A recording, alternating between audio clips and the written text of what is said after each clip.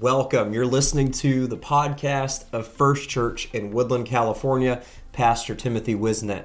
We're so glad you could join us, and we pray that this message you're listening to today is a blessing to your day, and I want to invite you also to visit us online at firstchurch.app to get connected with us and learn about our service and upcoming events, and we hope that we can connect with you and see you soon. Amen. If you have your Bibles, let's get into the Word of the Lord tonight. Amen. And we're going to endeavor to finish this portion tonight as we are heading into our fellowship week next week of 242. And I don't want to try and hold you off and delay just one little portion of it for a 2-week span. So I'm going to endeavor to finish this off, and I think we can do this, amen, with the help of the Lord. Isaiah 35:8, and an highway shall be there, and a way, and it shall be called the way of holiness. The unclean shall not pass over it, but it shall be for those, the wayfaring man, though fools shall not err therein. Then Hebrews chapter 12 and verse 14, follow peace with all men and holiness, without which no man shall see the Lord. Then Isaiah says, so shall they fear the name of the Lord from the west, and his glory from the rising of the sun. When the enemy shall come in like a flood, the Spirit of the Lord shall lift up a standard against him. And we are talking about the setting of a standard on the way of holiness. Let's pray together. Jesus, thank you for your word. Thank you for your presence, your great anointing. Lord, I thank you for this church family. I thank you, Lord, for the mighty move of the Holy Ghost we experienced on Sunday, that you've kept us this week. Lord, that you brought us into this house victorious. I pray you would open our understanding. Lord, we just want to be more like you. In Jesus' name, amen. God bless you. You can be seated. Amen. Now, we've been talking about the importance of setting a standard, and we spent quite a long time talking about that last week. And I just want to re-emphasize something to kind of get us in the right direction here from last week. And that was, we talked about for the last several weeks what a standard is. It is a flag or a banner. It is something that identifies that one is from a particular nation or place, or it is what that particular nation or place represents. We talked about how that standards come from the Word of God and how they were established in the Word of God. We talked about how that the first standard was in the book of Genesis when God told Adam, don't eat of the fruit. Remember that? We said that last week. But Adam told Eve what? Don't touch the fruit. Amen. So the command from God was don't eat the fruit. But Adam, being the authority, the spiritual and authority of the home, said, well, if God said it's not good to eat, then I am going to protect you by telling you it's not good to touch.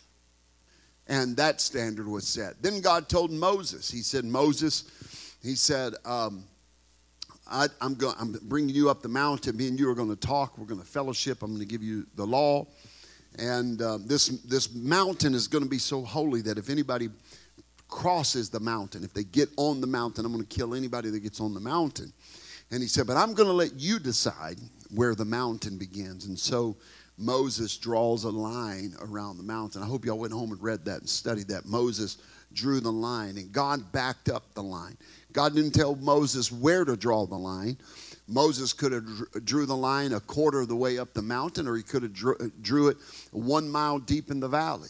But God said, Moses, I'm going to let you decide, and then I will back that up. And then we brought that into the New Testament, remember, about how that Jesus told Peter, upon this rock I'll build my church, and the gates of hell shall not prevail against it. And I say also unto thee, thou art Peter, and upon this rock I will build my church, and the gates of hell shall not prevail against it. And whatsoever thou shalt bind on earth shall be bound in heaven, and whatsoever thou shalt loose on earth shall be loosed in heaven. And so we talked about that New Testament setting of a standard through the apostolic authority when it has its root and its basis in the Word of God. And very facetiously I said that there's no scripture in the Bible that says I can't run over you with my pickup truck. There's no scripture in the Bible that literally says I cannot get in a white Dodge Ram pickup truck and run you over. That scripture's not in the Bible. But the Bible does teach that not to kill, not to harm, not to do violence, right? So then I could say that a standard would be don't run people over with your car. Okay? There's not a literal scripture that says thou shalt not watch pornography. That scripture's not there, written like that. But lust is a sin. Looking on nakedness is a sin. Covetousness is a sin. Amen. And Jesus set the standard that if you can't do it in the flesh, Jesus said, then you don't need to imagine it in your mind. For it's the same thing. So then we can stand upon that scripture and say, you don't need to go to those websites, that's a sin.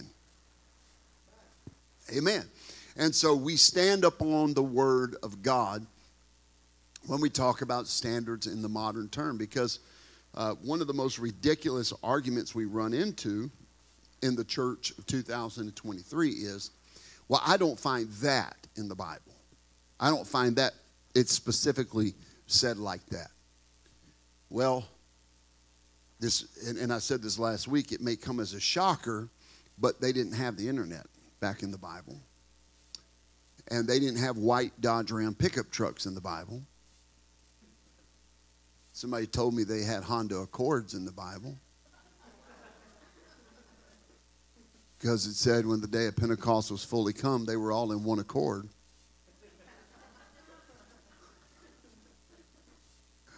Now, I don't know how in the world you get 120 people in one accord. I've been to the Philippines. I've seen them put 12 on a tricycle. Now, if it were 120 Filipinos, they'd have got them in one accord. I'd believe that. Amen. But the Bible was written maybe by its, now there's only one author, but by its writers, there may have been an ignorance, meaning a lack of knowledge of what future technologies would bring. But they were not ignorant of the human condition. And the Word of God stands to be able to govern society no matter how advanced that society is. In technology, and are we truly more advanced? I mean, technologically, yes, but morally, we're probably regressing quite a bit morally as a race of people. But the Word of God has, and it was written that way. It was written in a way that it would stand the test of time, that it would hold true. The Bible was written across 1,500 years. Amen. 36 authors, 66 books on Europe, Asia, Africa. Written on 3 continents. Written in 4 languages. And not one contradiction. Must be God. And it's written in a way that it can still be relevant to our life today. And the goal of a believer ought not be, how much can I conform to the world and still be a Christian? The idea of a believer is, how much can I conform to Christ and still be effective in my world? Because you can go extreme one way or the other. And I remember Grandma saying sometimes, well, you can't be so heavenly minded that you're of no earthly good. Amen. And so there has to be that balance. And so it goes when it comes to culture. We talked just a little bit about that last week. That when a cultural practice conflicts with the Word of God always wins. Because the Word of God is written in a way that all cultures can belong into the kingdom of God. Matter of fact, it was designed that way. It shall fall upon all flesh. Amen.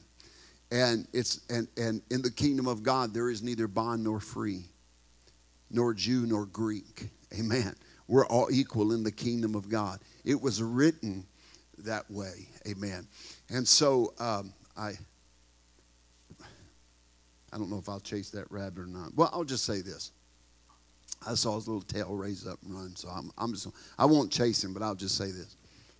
One of the most popular arguments that are coming out of university today, especially I should say mainly among young folks, is that the Christian religion should be done away with because it's a white man's religion. It's a European religion. And the stupidity of that statement is astounding. It's literally breathtaking how stupid people can be while getting a college education. The oldest written texts that we hold were from Ethiopia. Christianity didn't come from Europe, it came from Africa. So stick that in your teapipe and sip on it a little bit. But it goes for every culture. It can be universal. You can hold cultural values and still be Christian. It's built that way. It's to where that it can be used in any culture. But when a cultural practice comes against a tenet of God's word, then the cultural practice bows to the word of God and ceases. I talked about a few of those last week. There were cultures that used to eat the dead. That was very common in a lot of indigenous cultures to the North and South America. Drink the blood of their enemies. I'm failing to remember. If you'll give me time and you really want to know which one. It was the Plains tribes that when conquering another tribe, it was a practice to drink the blood of the warriors and their children. Well, the word of God stops that. There were some cultures that getting drunk and having orgies was very common around feasts, and the word of God said, stop it. There are cultural practices that do not harmonize with God's word. And when they do that, then the word of God takes preeminence. Amen. And so we are a people of many cultures in that we come from different backgrounds, but there is one kingdom, and the kingdom culture ultimately has the preeminence. Can you say amen? Amen. So where do standards come from? Standards, amen, they come from the word of God. And we need to know that they come from the word of God. The Bible lays out those precedents of what the word of God tells us that a standard is to be. Now, to avoid such confusion, it's important that we understand how and where standards should be set. There are actually several methods that God uses to set his standards. The word of God, first of all, sets the standard. The word of God is the mind of God. It expresses to us the will of God for humanity, as well as the revealing the history of God's dealing with men.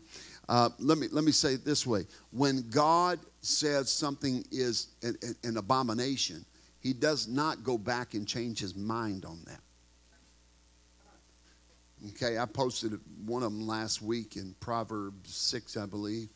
It says 6 things God hates, and yea, 7 is an abomination. God didn't change his mind about that. Amen. And so you have to understand that when God sets his word in that, everybody say it's a moral law. Now, Christ fulfilled ceremonial law. He fulfilled dietary law. But when it comes to moral law, that means the moral of God doesn't change. God does not change his morality. All right? If it was wrong for adultery in the Old Testament, it's wrong in the New Testament. If fornication is wrong in the Old Testament, fornication is wrong in the New Testament. If homosexuality is wrong in the Old Testament, it's wrong in the New Testament. If You following me? Amen. If harming the innocent is wrong in the Old Testament, morally it's an abomination, then it's an abomination in the New Testament. Amen. And so we hold to that and say that the Word of God, when it comes to moral issues, God's Word, it does not change. Amen.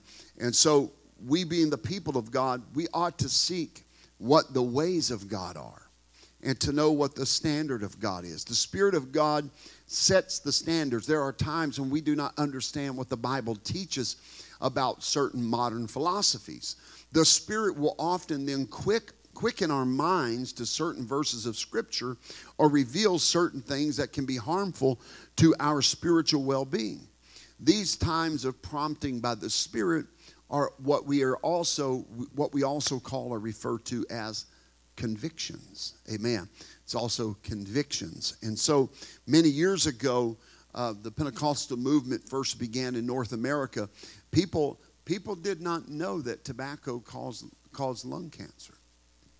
But the earliest movement of Pentecostalism said, if it's harming the temple, we ought not participate in it. It wasn't until 60 plus years later that they found out, 70 years later, that they found out that it causes cancer.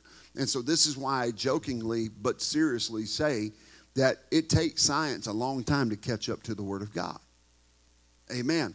And so many felt convicted after being filled with the Holy Spirit and studying the Word. They felt convicted that tobacco use was wrong. And so they taught against it. They said, no, we're not going to do it. There's nothing in the Scripture that says, thou shalt not smoke Marlboro Reds or Camel No Filters or Virginia Slims or Newports. Nothing in the Word of God says you can't. But what the Word of God does teach is to not willfully harm the temple of the Holy Ghost. And few more things are more willfully harmful than that. Not only that, it is addictive. Amen. And the Scripture teaches us, and this is what our forefathers taught us in 1 Corinthians 7:1, that we should cleanse ourselves from all filthiness of the flesh and of the spirit, perfecting holiness in the fear of God. Amen. When we are trying to get out of doing what's right, we're not perfecting holiness in the fear of God. So many people are trying to push the lines of the standards of the Word of God.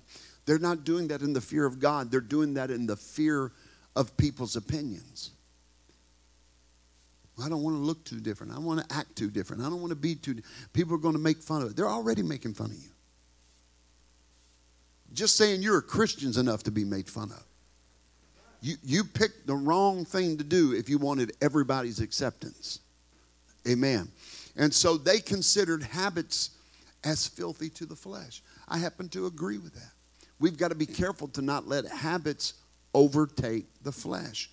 And so only recently, in the last few decades, was it known how devastating that this tobacco use, and I'm just using an example, was so detrimental to the body and how habit forming it is. God dealt with his people early on. I talked a little bit about this last week with a similar fashion concerning television. Some of us that grew up here in Pentecost can remember that television was taught against. And it was taught, how many of you know what I'm talking about? You've been in church a long time. It was taught against strongly. Amen. It wasn't if it's only, Hallmark channel. And it was wrong. Now, I'm not going to go too deep into this because I talked about it last week. I think the spirit was right. But in hindsight, well, I can say this because Bishop Price was one of them who took that stand and wrote it into some of our bylaws as a movement. But in later years, looked back and said where the brethren missed it was they preached against the technology and not the spirit. They were more than willing to say, I don't watch that movie, but I'll read the book. All right? And so it would be foolish for me to get up here and preach against television right now when everybody's got television right here. So rather than preaching against the spirit, they taught against the technology. We need to teach against the spirit of ungodliness, the spirit of uncleanliness. Amen. And so here's what we teach as a church when it comes to entertainment. Whatsoever things are holy, whatsoever things are just, whatsoever things are pure. All right? And that those things are okay to watch. You just need to be able to not let your flesh gain too strong of an appetite. Does that make sense? Because you say, well, I only watch I Love Lucy. Well, if you're watching I Love Lucy all the time and not praying, well, then you made that a sin. Well, I'm only watching Giants games. Well, same thing. I don't know why you'd want to do that, but I mean, if you're doing that all the time, then that can become a. You see where I'm going with this? I mean, some of these things are pretty obvious we ought not watch, right? I shouldn't have to get up and preach against Nightmare on Elm Street or Texas Chainsaw Massacre. I'm just thinking of big, scary movies when I was younger. I'm sure there's a lot now. Even the innocent stuff, seemingly innocent stuff. We do this thing. We Google anything that we're going to watch, and we read what Christian media groups think about it, and they'll let us know if there's cussing in there, and if there's nudity in there. If there's nudity in there, you don't need to be watching it. Amen. Can't believe you have to say that in a church in 2023. If there's nudity in it, we shouldn't be watching it. Amen. If there's any if it promotes promiscuity or ungodliness, we ought not watch it. We need to keep those things that are holy. Amen. And from you say, well, Pastor, that means we can't hardly watch anything. Exactly. That ought to tell you where the world's appetite of entertainment is. And what's amazing is some people are getting this and they're making wholesome movies, and wholesome movies are blowing up at the box office. These independent film studios are doing tremendous because everybody's tired of getting this agenda crammed down their throat in every movie. They won't leave the kids alone. It's got to have a well-rounded, representation of everything. Amen. If you believe the government's numbers, less than 2% of Americans are same-sex attracted or homosexual, but 50, 60% of the characters in any movie or cartoon have to be. But there's an agenda to that. There's an agenda to that. And so you need to do your research on that. Amen. And there ain't nothing wrong with the old stuff anyway. I can sit there. Nothing relaxes me more, or few things, should I say, relaxes me more than just sitting and watching a good old Laurel and Hardy and laughing my head off. I think they're hilarious. If you don't know what I'm talking about, you have missed out on life. That's all I can tell you. It's funny. I can handle Three Stooges, and they exhaust me after that. Amen. But you gotta take control of what you watch, because what you put into your mind is what will go into your heart. Amen. Then eventually you're not putting it in your mind anymore. The appetite of your flesh is pulling more and more and more. And you won't be satisfied. How many know what I'm talking about? You won't be satisfied. So many of these network television shows, the first season is typically great. And it's innocent. And then the second one, they introduce a character and you go, ooh, where did that come from? And by the third season, half of the cast is gay. Right? And you're like, what has this got anything to do with breeding horses in Canada? What?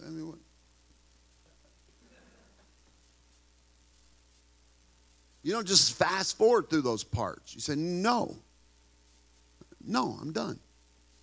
I'm done. Not letting this into my home. Because if I let it through my laptop or through my television screen or monitor, whatever you call it, I'm letting that spirit in my home. I'm not going to let that spirit in my home. Can you say amen? Praise God. And so you need to get a conviction about these things. You need to get a conviction about these things. It ought not to come from the pulpit. It needs to come from your heart. There needs to be things that, no, we're not going to do that. We're not going to be a part of that. My daughter has a very restricted version, or had a very restricted version of Kids YouTube. And we always monitor everything. And she came to me one day back in June, and she said, Dad, I just deleted the app. And I said, well, why? She goes, ever since June 1st, everything's about Pride Month. And I've had her setting restricted to 8 years old. You telling me, you won't tell me the LGBTQ movement is not about pedophilia. That's all it's about. Why are you pushing that on 8-year-olds? And I didn't have to go to my daughter and say, hey, are they showing this stuff to you? And she said between every clip, they were doing the whole rainbow thing and a little jingle about love and acceptance, whatever. She said, Daddy, I just deleted the app. I said, you know what? Let's go to Krispy Kreme. We need to celebrate this. Amen. Praise God. You need to teach it's wrong. That's not being hateful. That's being biblical. And then I apologized to her. I said, baby, I am sorry. I did not catch that. I never would have thought they would have put that on your app. And it was only the 3rd day in June. And she got rid of it herself. After June was over, she didn't want it back anymore. Amen. Never said one hateful, not one mean thing. You say, well, we need to pray for those people. They're deceived. Amen. But our apostolic forefathers and the Holy Spirit prepared us for the internet age. An age to which they could have never dreamed of such wickedness and perversion being readily available to us and in the palm of our hand. Amen. They'd have never dreamed. I remember being a kid and going to the video rental store. How many remember Blockbuster? Amen. We had Blockbuster knockoffs. I lived in such a little town. It was like Cheryl's Movie House or whatever. And I remember as a kid knowing that there was a room that had a rope on it. It said, must be 21 to enter. And I was always confused by the people that enter in there. Looked like Inspector Gadget. They had their trench coat on and sunglasses, a hat, and a scarf. They didn't want anybody to see them, right? Because you know what kind of movies were in there. It's porn. It was dirty movies. Or when they went to, you went to the store and they had the magazine racks. And they had cardboard over all these magazines up high that were behind the shelf, behind the counter. And you know those are the dirty magazines, right? And people, you could see those guys looking around and waiting till nobody was going to get in line, and they'd run up there and they'd slide it over to them, and they'd pay for it and almost run, break a door trying to get out of there. Now that's not necessary. It's available in the palm of your hand. And the most dangerous thing is the anonymity of it and how it can be done with no awareness. Private search engines. Sin lurks in darkness and ambiguity. Now, I usually talk with our men about this, but spouses, you ought to have each other's passwords. And it's healthy to do search engine checks. It's a healthy thing. What if I'm shopping for their birthday? Is their birthday every night? Is it 10 months out of the year and you can only search between 11 p.m. and 1 a.m.?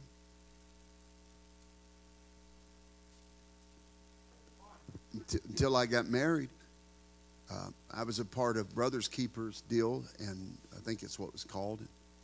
Myself and 4 or 5 of my best friends, they were emailed my internet activities every day. Anything. It was emailed to them, and theirs was emailed to me. Why? Because we were single. We needed extra accountability. Amen. Well, praise God. And I know you can delete and burn search engine histories and all that stuff. Folks, we need to be accountable. Amen. Amen. The Spirit often convicts people, and they're sensitive to God and realize a need to conform, amen, to the convictions of their heart. And when they do, the enemy will always try to stand up against it. And the Spirit of the Lord will give us direction in every aspect of our life, not just our entertainment or our conversation and places we don't go and things we don't participate in. But this is where the word of the Lord even gives us standards of dress. And I'm lightly going to bump this, and I'll talk about it in the weeks to come, months to come. But where did the standard originate that dictated dress style? Well, it was from the Spirit of God when he came into the Garden of Eden, and he found Adam and Eve trying to hide their nakedness with fig leaves. Now, fig leaves were their choice of clothing. Terrible choice. I can't even imagine how itchy fig leaves are.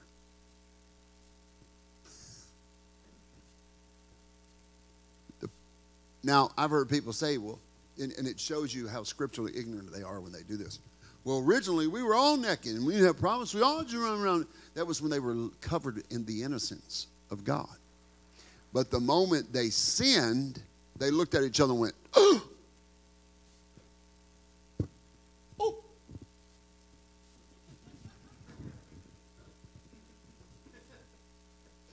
Up until that point, they didn't realize it was wrong because they were in innocence. And then when the voice of the Lord came in the cool of the day, they started trying to put together some fig leaves. Amen.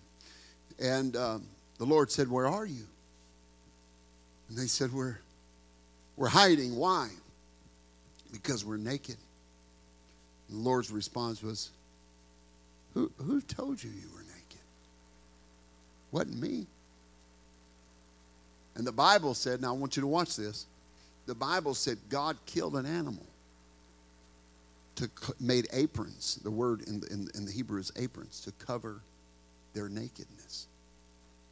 The very first blood sacrifice in Scripture was to set a standard of dress holiness.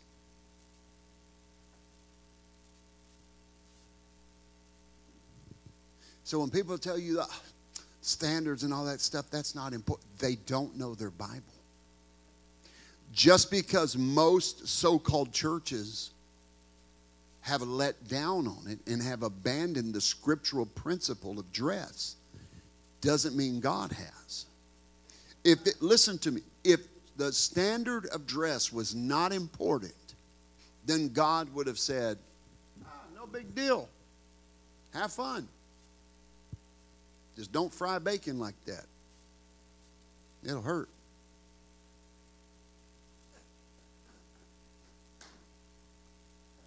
But he didn't.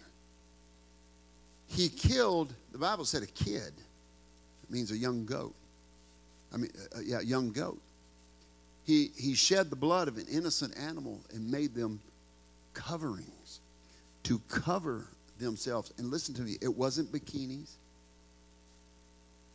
It wasn't a G-string.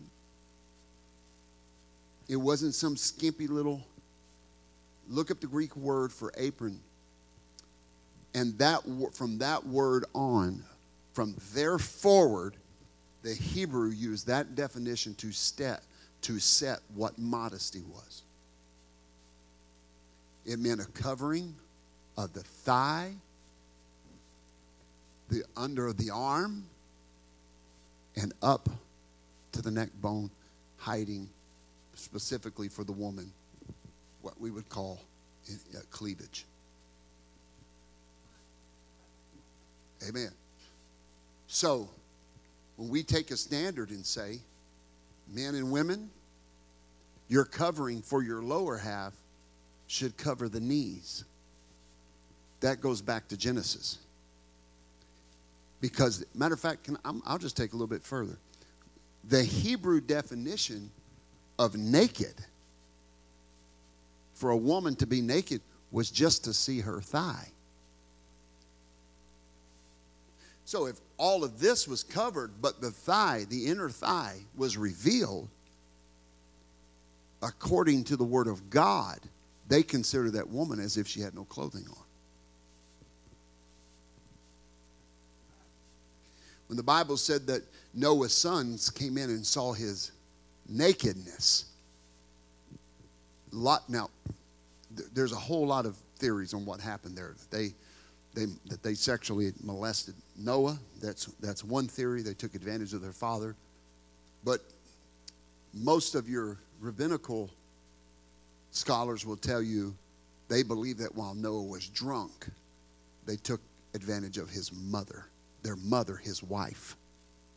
Because when they said his nakedness, they were talking, his nakedness is Hebrew language for the nakedness of his wife. And then when Noah woke up out of the drunkenness and realized what had been done. You following me? All right. So I told you, bring scuba gear. So when we take a stand and say the Word of God says cover this up, folks, that's not something that the Pentecostals came up with. That's something that was universally accepted until just a few decades ago across Christianity. Amen. So when we say that we need to cover up the upper arm and the thigh and the chest, that's not us saying, well, we're just trying to be, against style. No, it's the Word of God. Now, if I get to heaven and God says, boy, I didn't mean any of that. Man, y'all took it way too far. I've lost nothing. But if we don't teach it, and we get to heaven and God said, I meant what I said, then I've lost everything. Y'all with me? Amen. And so God overruled Adam and Eve's selection for what they thought holiness was. God overruled what Adam and Eve chose to be covering. He said it's not good enough. Let me show you how it's done. You know what that tells me? That my natural instincts are not good enough. We need God's will for our life. Amen. And so we listen. Well, I'm going to wait a few weeks because I've got something that I'm getting into. But I'm preparing you because I want you to understand the concept that God is a God of holiness and moderation and modesty. We've thrown modesty out the window. I walk around and you. How are we not offended by the way people dress? I'm not even talking about church people anymore. 30 years ago. 40 years ago, if people would have walked in public wearing what they were, police officers would have went up to them and said, do we need to give you a ride back to the nut house?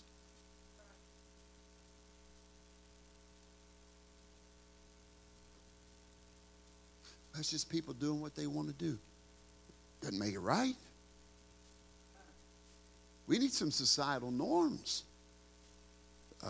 When I was in school, a public school, boys and girls were not allowed to wear anything 3 inches above the knee. I can distinctly remember in high school the teachers making the girls come up and put a ruler. And female teachers, feminist female teachers, get up there with a ruler. That's 3.5 inches, Stacy. You need to go to the gym and find something to cover that up with. And all the guys were like, man.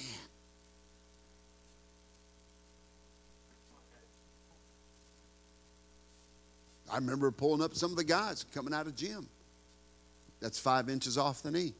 Go call your parents and get something to change in, or go home and it's an unexcused absence. You do it again, you're suspended for 1 day.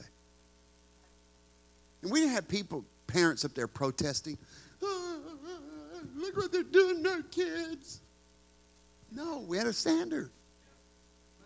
And there's nothing wrong with that standard. You see people, what they walk around in now, it's absolutely insane. Leaves nothing to the imagination. What's wrong with a man that would allow his wife and daughters to dress in such a manner? Seriously. What man would want their wife sexually objectified? I was standing in line just about 4 or 5 years ago at the Walmart in Vacaville, and a mother and her daughter I was standing here, and a Hispanic gentleman was standing in front of me, and this mother and daughter were standing in front of us, and I didn't even want to look in their direction. It was so awkward. When I tell you, I couldn't even look toward the cashier because the mom was wearing those legging things that left nothing to the matter of fact, it was stretched so thin that when I turned the corner, I knew what color panties she was wearing just turning the corner. I went, oh, Jesus, have mercy. And her little 13-year-old daughter was wearing shorts to where her rear end hung out from underneath the bottom of the shorts. And I thought, like, what's wrong with them? And I'm thinking, if she's got a dad, boy, he must be addicted to some rough porn. Because no man in his right mind would let his daughter or wife dress in such a manner in public. And when you see the amount of addiction to pornography, then you understand that men that are addicted to porn, women are just objects to them. They actually kind of get off on it. As sick as that is. So I'm just standing there looking at the candy rack thinking, oh, Jesus, this is bad. Now, I didn't know she was 13. She was very well advanced for her age. And I'm just standing there looking at the candy rack going, my Lord, and I like candy, so it was a good distraction anyway. And then all of a sudden I heard that mom turn and say, you sicko, you pervert. And it caught my attention. And she was talking to the Hispanic gentleman in front of me. And she started screaming, you don't speak English? You don't speak English? Quit looking at my daughter. She's only 13. You pedophile. God bless this man's heart. He didn't take any of it. He said, how can I help but not look? It's right in front of my face. And if you were a decent mother, you wouldn't let your daughter dress like this. I can't help but look. She's blocking the counter. I didn't say anything, but in my heart I was going, get him, get him, get him, get him, get him.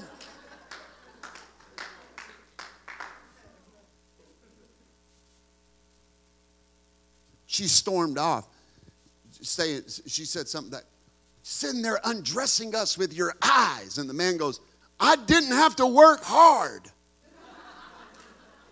He said, you knew what you looked at like before you left your house, and you wanted us to look, and you wanted us to look at your daughter, or you wouldn't have dressed like that.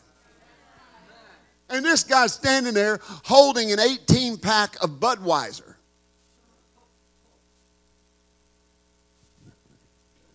I'm like, thank God somebody said it. Hey, you look like a whore, you'll get treated like a whore. Now, let me bring this back to Scripture. I wish people have the guts to look at some people and say, you look like a whore. That's offensive. It's in the Bible. Stop reading your Bible then. One of the final things Jesus said in the Bible was, that whore Jezebel.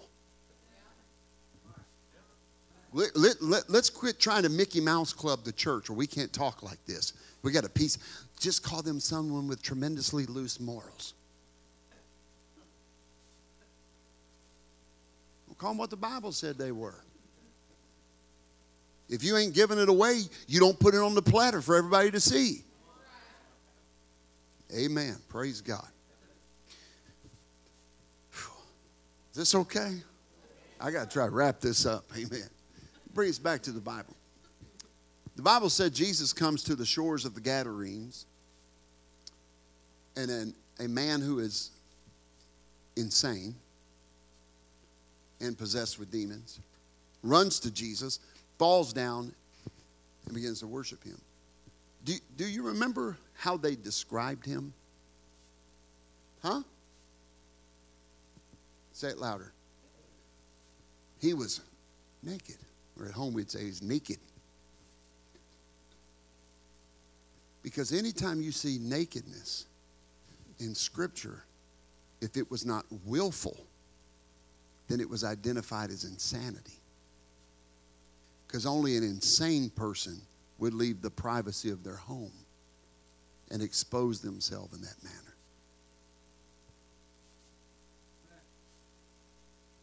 So even the Bible defines nakedness as insanity.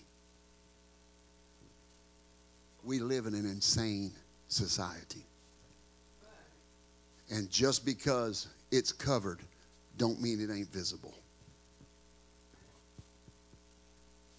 As godly people, we abstain from that.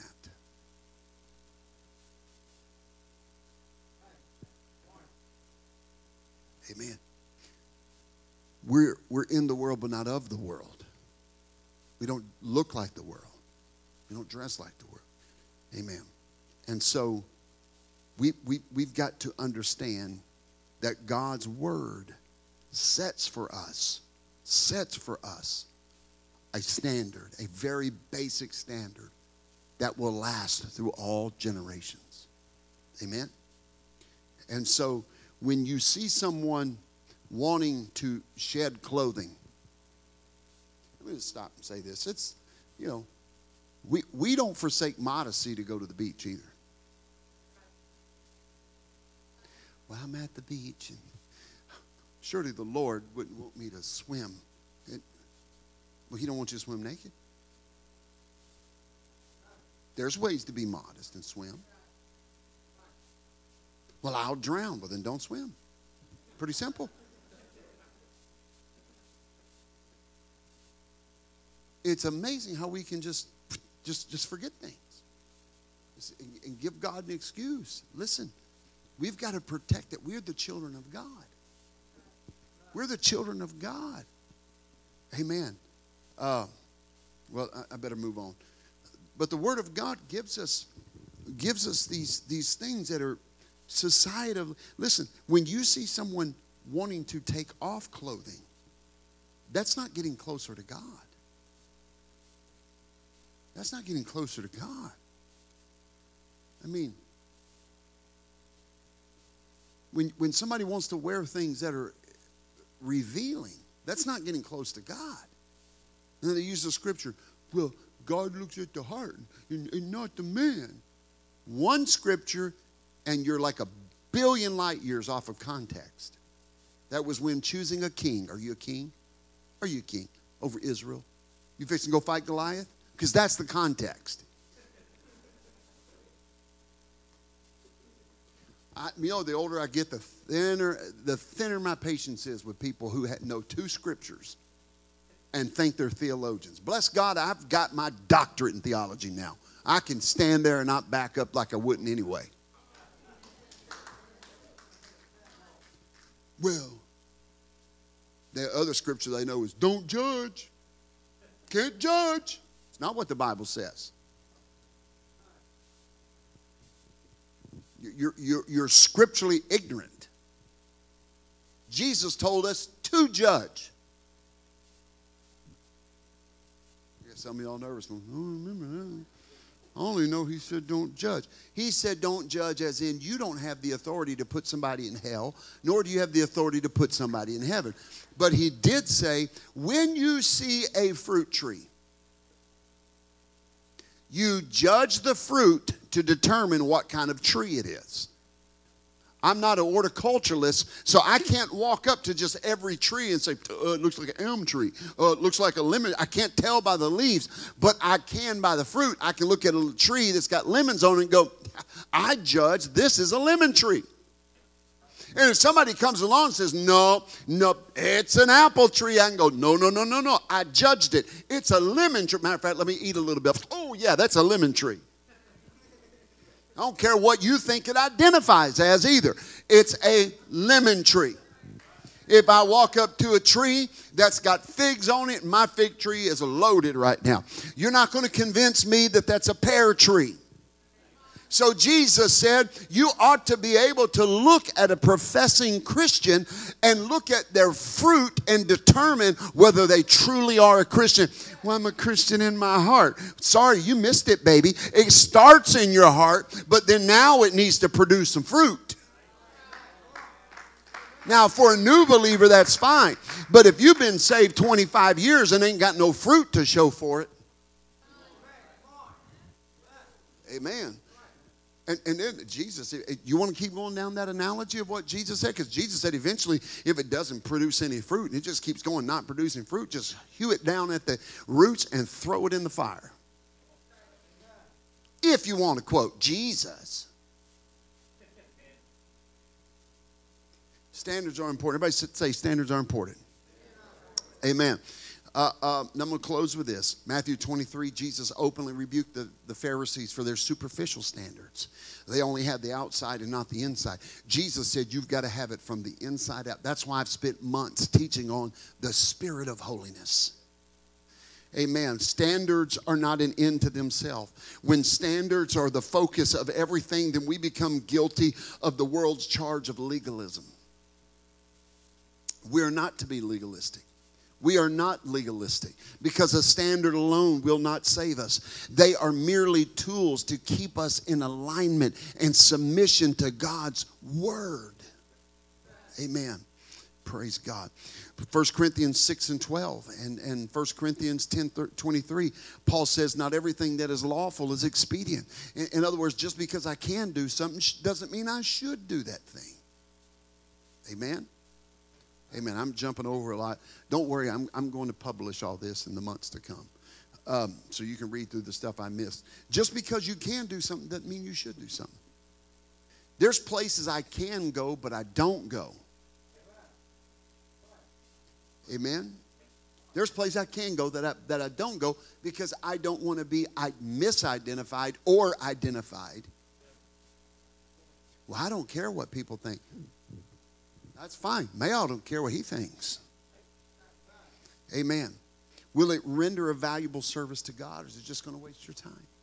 My life is in service to the Lord. Our lives ought to be in service to the Lord. Brother Abram, if you'll help me, I've got some papers there. Amen. Brother Lucas, if you'll give him a hand.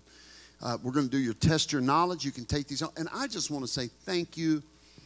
Several of y'all came back to y'all actually turned these in, and I was like halfway joking, turn these in, and y'all turned them in, and I want you to know I had a phenomenal time going over those and reading your answers. And so we have the test your knowledge and apply your knowledge, and I think we've got enough to go around. And I'm like I did last time, I'll just kind of read through these, and then you're going to answer them at home, and I want you to get in your word. Amen. Amen. People that say, now listen, because we get accused of this more often than you could think. You got to be careful. That's legalism. That's cultish. Let me ask you something. Do legalists say, don't listen to only what I say, verify it in Scripture? No, they'll just say, you better do what I say because I said. No. Verify everything in Scripture. Amen. That's what we need to do. All right, so let's do question number 1. Again, you don't have to answer it. We're just doing a run through. This is a test your knowledge over the last several weeks. In its origin, a standard was simply a blank or an blank. In its origin, a standard was simply a blank or an blank. Well, it's been a few weeks, but they're all over the platform up here. They were a flag or a banner. Amen. A flag represents a nation. Standards identify the church as belonging to. Amen. Christians are blank of Christ in 2 Corinthians 5 and 20. Go home and look that up.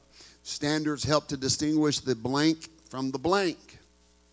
The Bible teaches blank to all authority. I'll give you that one. Submit. There you go. List 5 things that influence the setting of standards for the church. All right, now I'll let you think about that. The Word of God expresses God's blank for all humanity. Understanding the blank of God, which are established in His Word, helps define many church standards. Sometimes the Spirit of God blank people concerning certain practices because He knows the end result of it. The blank would drink no wine because of family tradition. And let me just throw this in here because I skipped over it for time. That is the Rechabites. Let me give you the scripture for the Rechabites. Amen.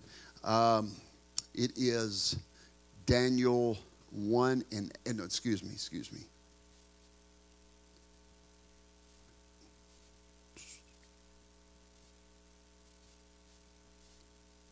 Well, Daniel wouldn't do it. The Rechabites, Jeremiah 35. It's in Jeremiah 35. The Rechabites is Rechabites. Rechabites.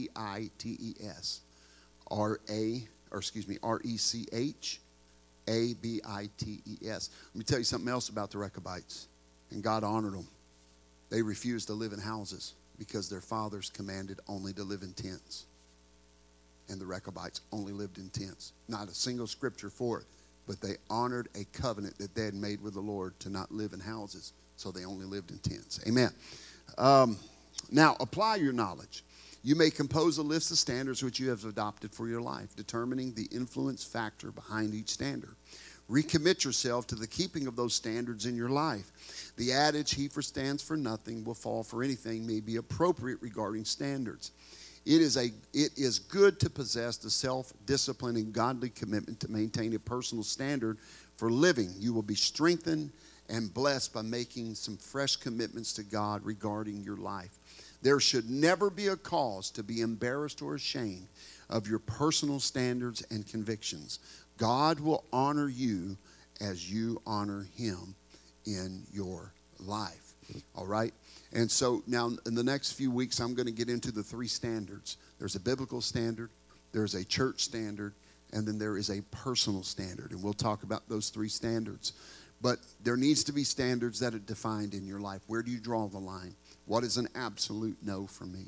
And you need to take time to write those in. Whether you turn this into me or not, or you just want to do it on a separate sheet of paper, that's fine. You need to have some absolutes in your life. Amen. And if you don't, and let me just say this as we all stand and Brother Lucas gives us some hurry up pastor music. Let me just say this. If you don't have, see, this is what the Word of God is. This is what the Word of God does. If you don't have a standard in your life for your entertainment, then while I was talking tonight, it probably kind of stirred something up in you. Usually the first reaction is a little bit embarrassed or anger. But then you need to take it home and you need to pray about it and say, okay, God. But here's what I truly know. You cannot have a devoted, deep prayer life with God and then turn on filth. Right? Because the Holy Spirit won't be entertained by that. It just won't do it. You just can't do that. I'm a guy, I like action movies. But you know what? They're too gory. They're vile. It glorifies that. I have to draw the line. Hey, did you see the new Rambo? Or I don't know if that's still a big thing. Whatever. No. It glorifies violence. I can't. I'm not going to do that. I made a covenant with my eyes. In the same way, well, you don't have to worry about me watching romance movies anyway. But in the same way, you got to make covenant. If a romance movie has a lot of, if it has sex scenes and stuff like that, Holy Ghost should be convicting you of that stuff. Amen? Or the innuendo of it, praise God. And let me tell you, there's a lot of clean, wholesome. I said that one time, and I had somebody come to me a few weeks, several years ago, and I taught on godly entertainment. And I had somebody come to me and say, Pastor, I've been watching that stupid Hallmark channel. I don't like any of that stuff. So it's like for sissies and stuff. I said, well, what have you been watching? You really want to know? Yeah, I said, sit down, let's look at it. Open my laptop. I think one was like Fast and the Furious. Dear Lord, really? You see the R rating on that? Clue. Nudity, violence. What else you been watching? Listen to stuff. We typed it up, looked at the ratings.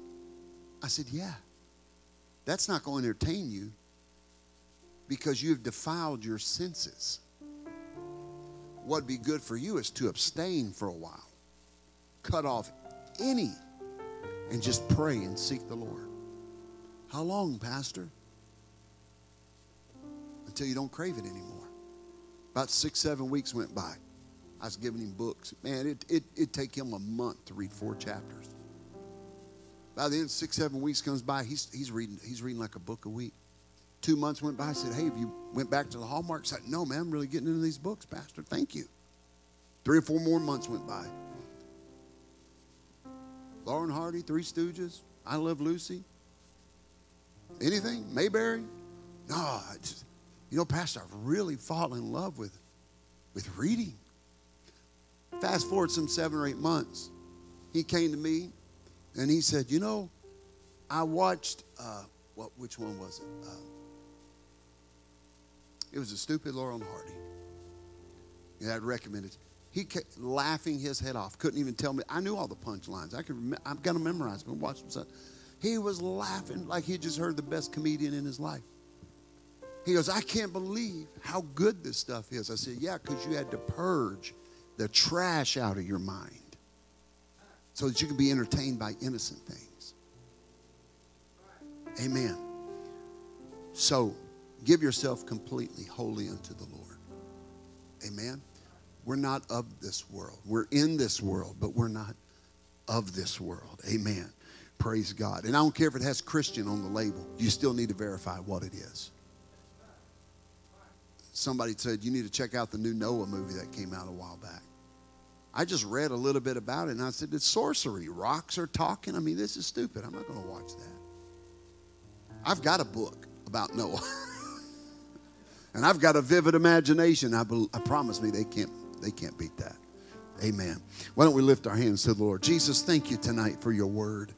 Thank you, Lord, for the direction of your word and the acceptance of your word from your people. I thank you, Lord, that I'm in a house and in a church right now that's filled with people that are so desirous of you, so desiring the things that you have set before us. Lord, that as a spiritual person who is sensitive to your spirit, Lord, I can feel the appetite change in this church. I can feel the intense appetite for people in this place that are longing for you, that are longing for your word, that are longing for knowledge, that are longing for a relationship with you.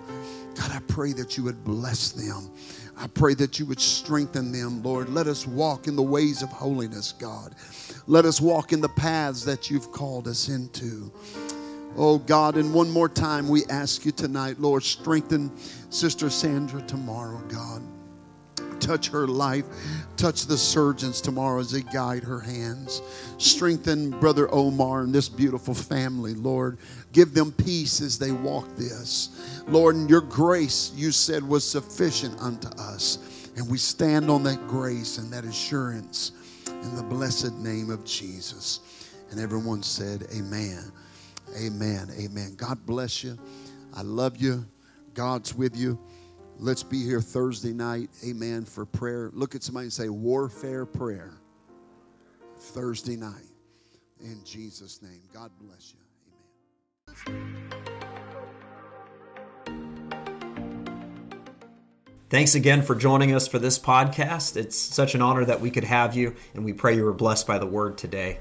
We want to stay connected with you, and so give us a follow on our social media pages on Facebook or Instagram. You can find all of those on our website at firstchurch.app. You can also stay connected with us through that website, and you can download it as an app on your phone from there. And so until the next time, we pray you're blessed. Have a great week in Jesus' name.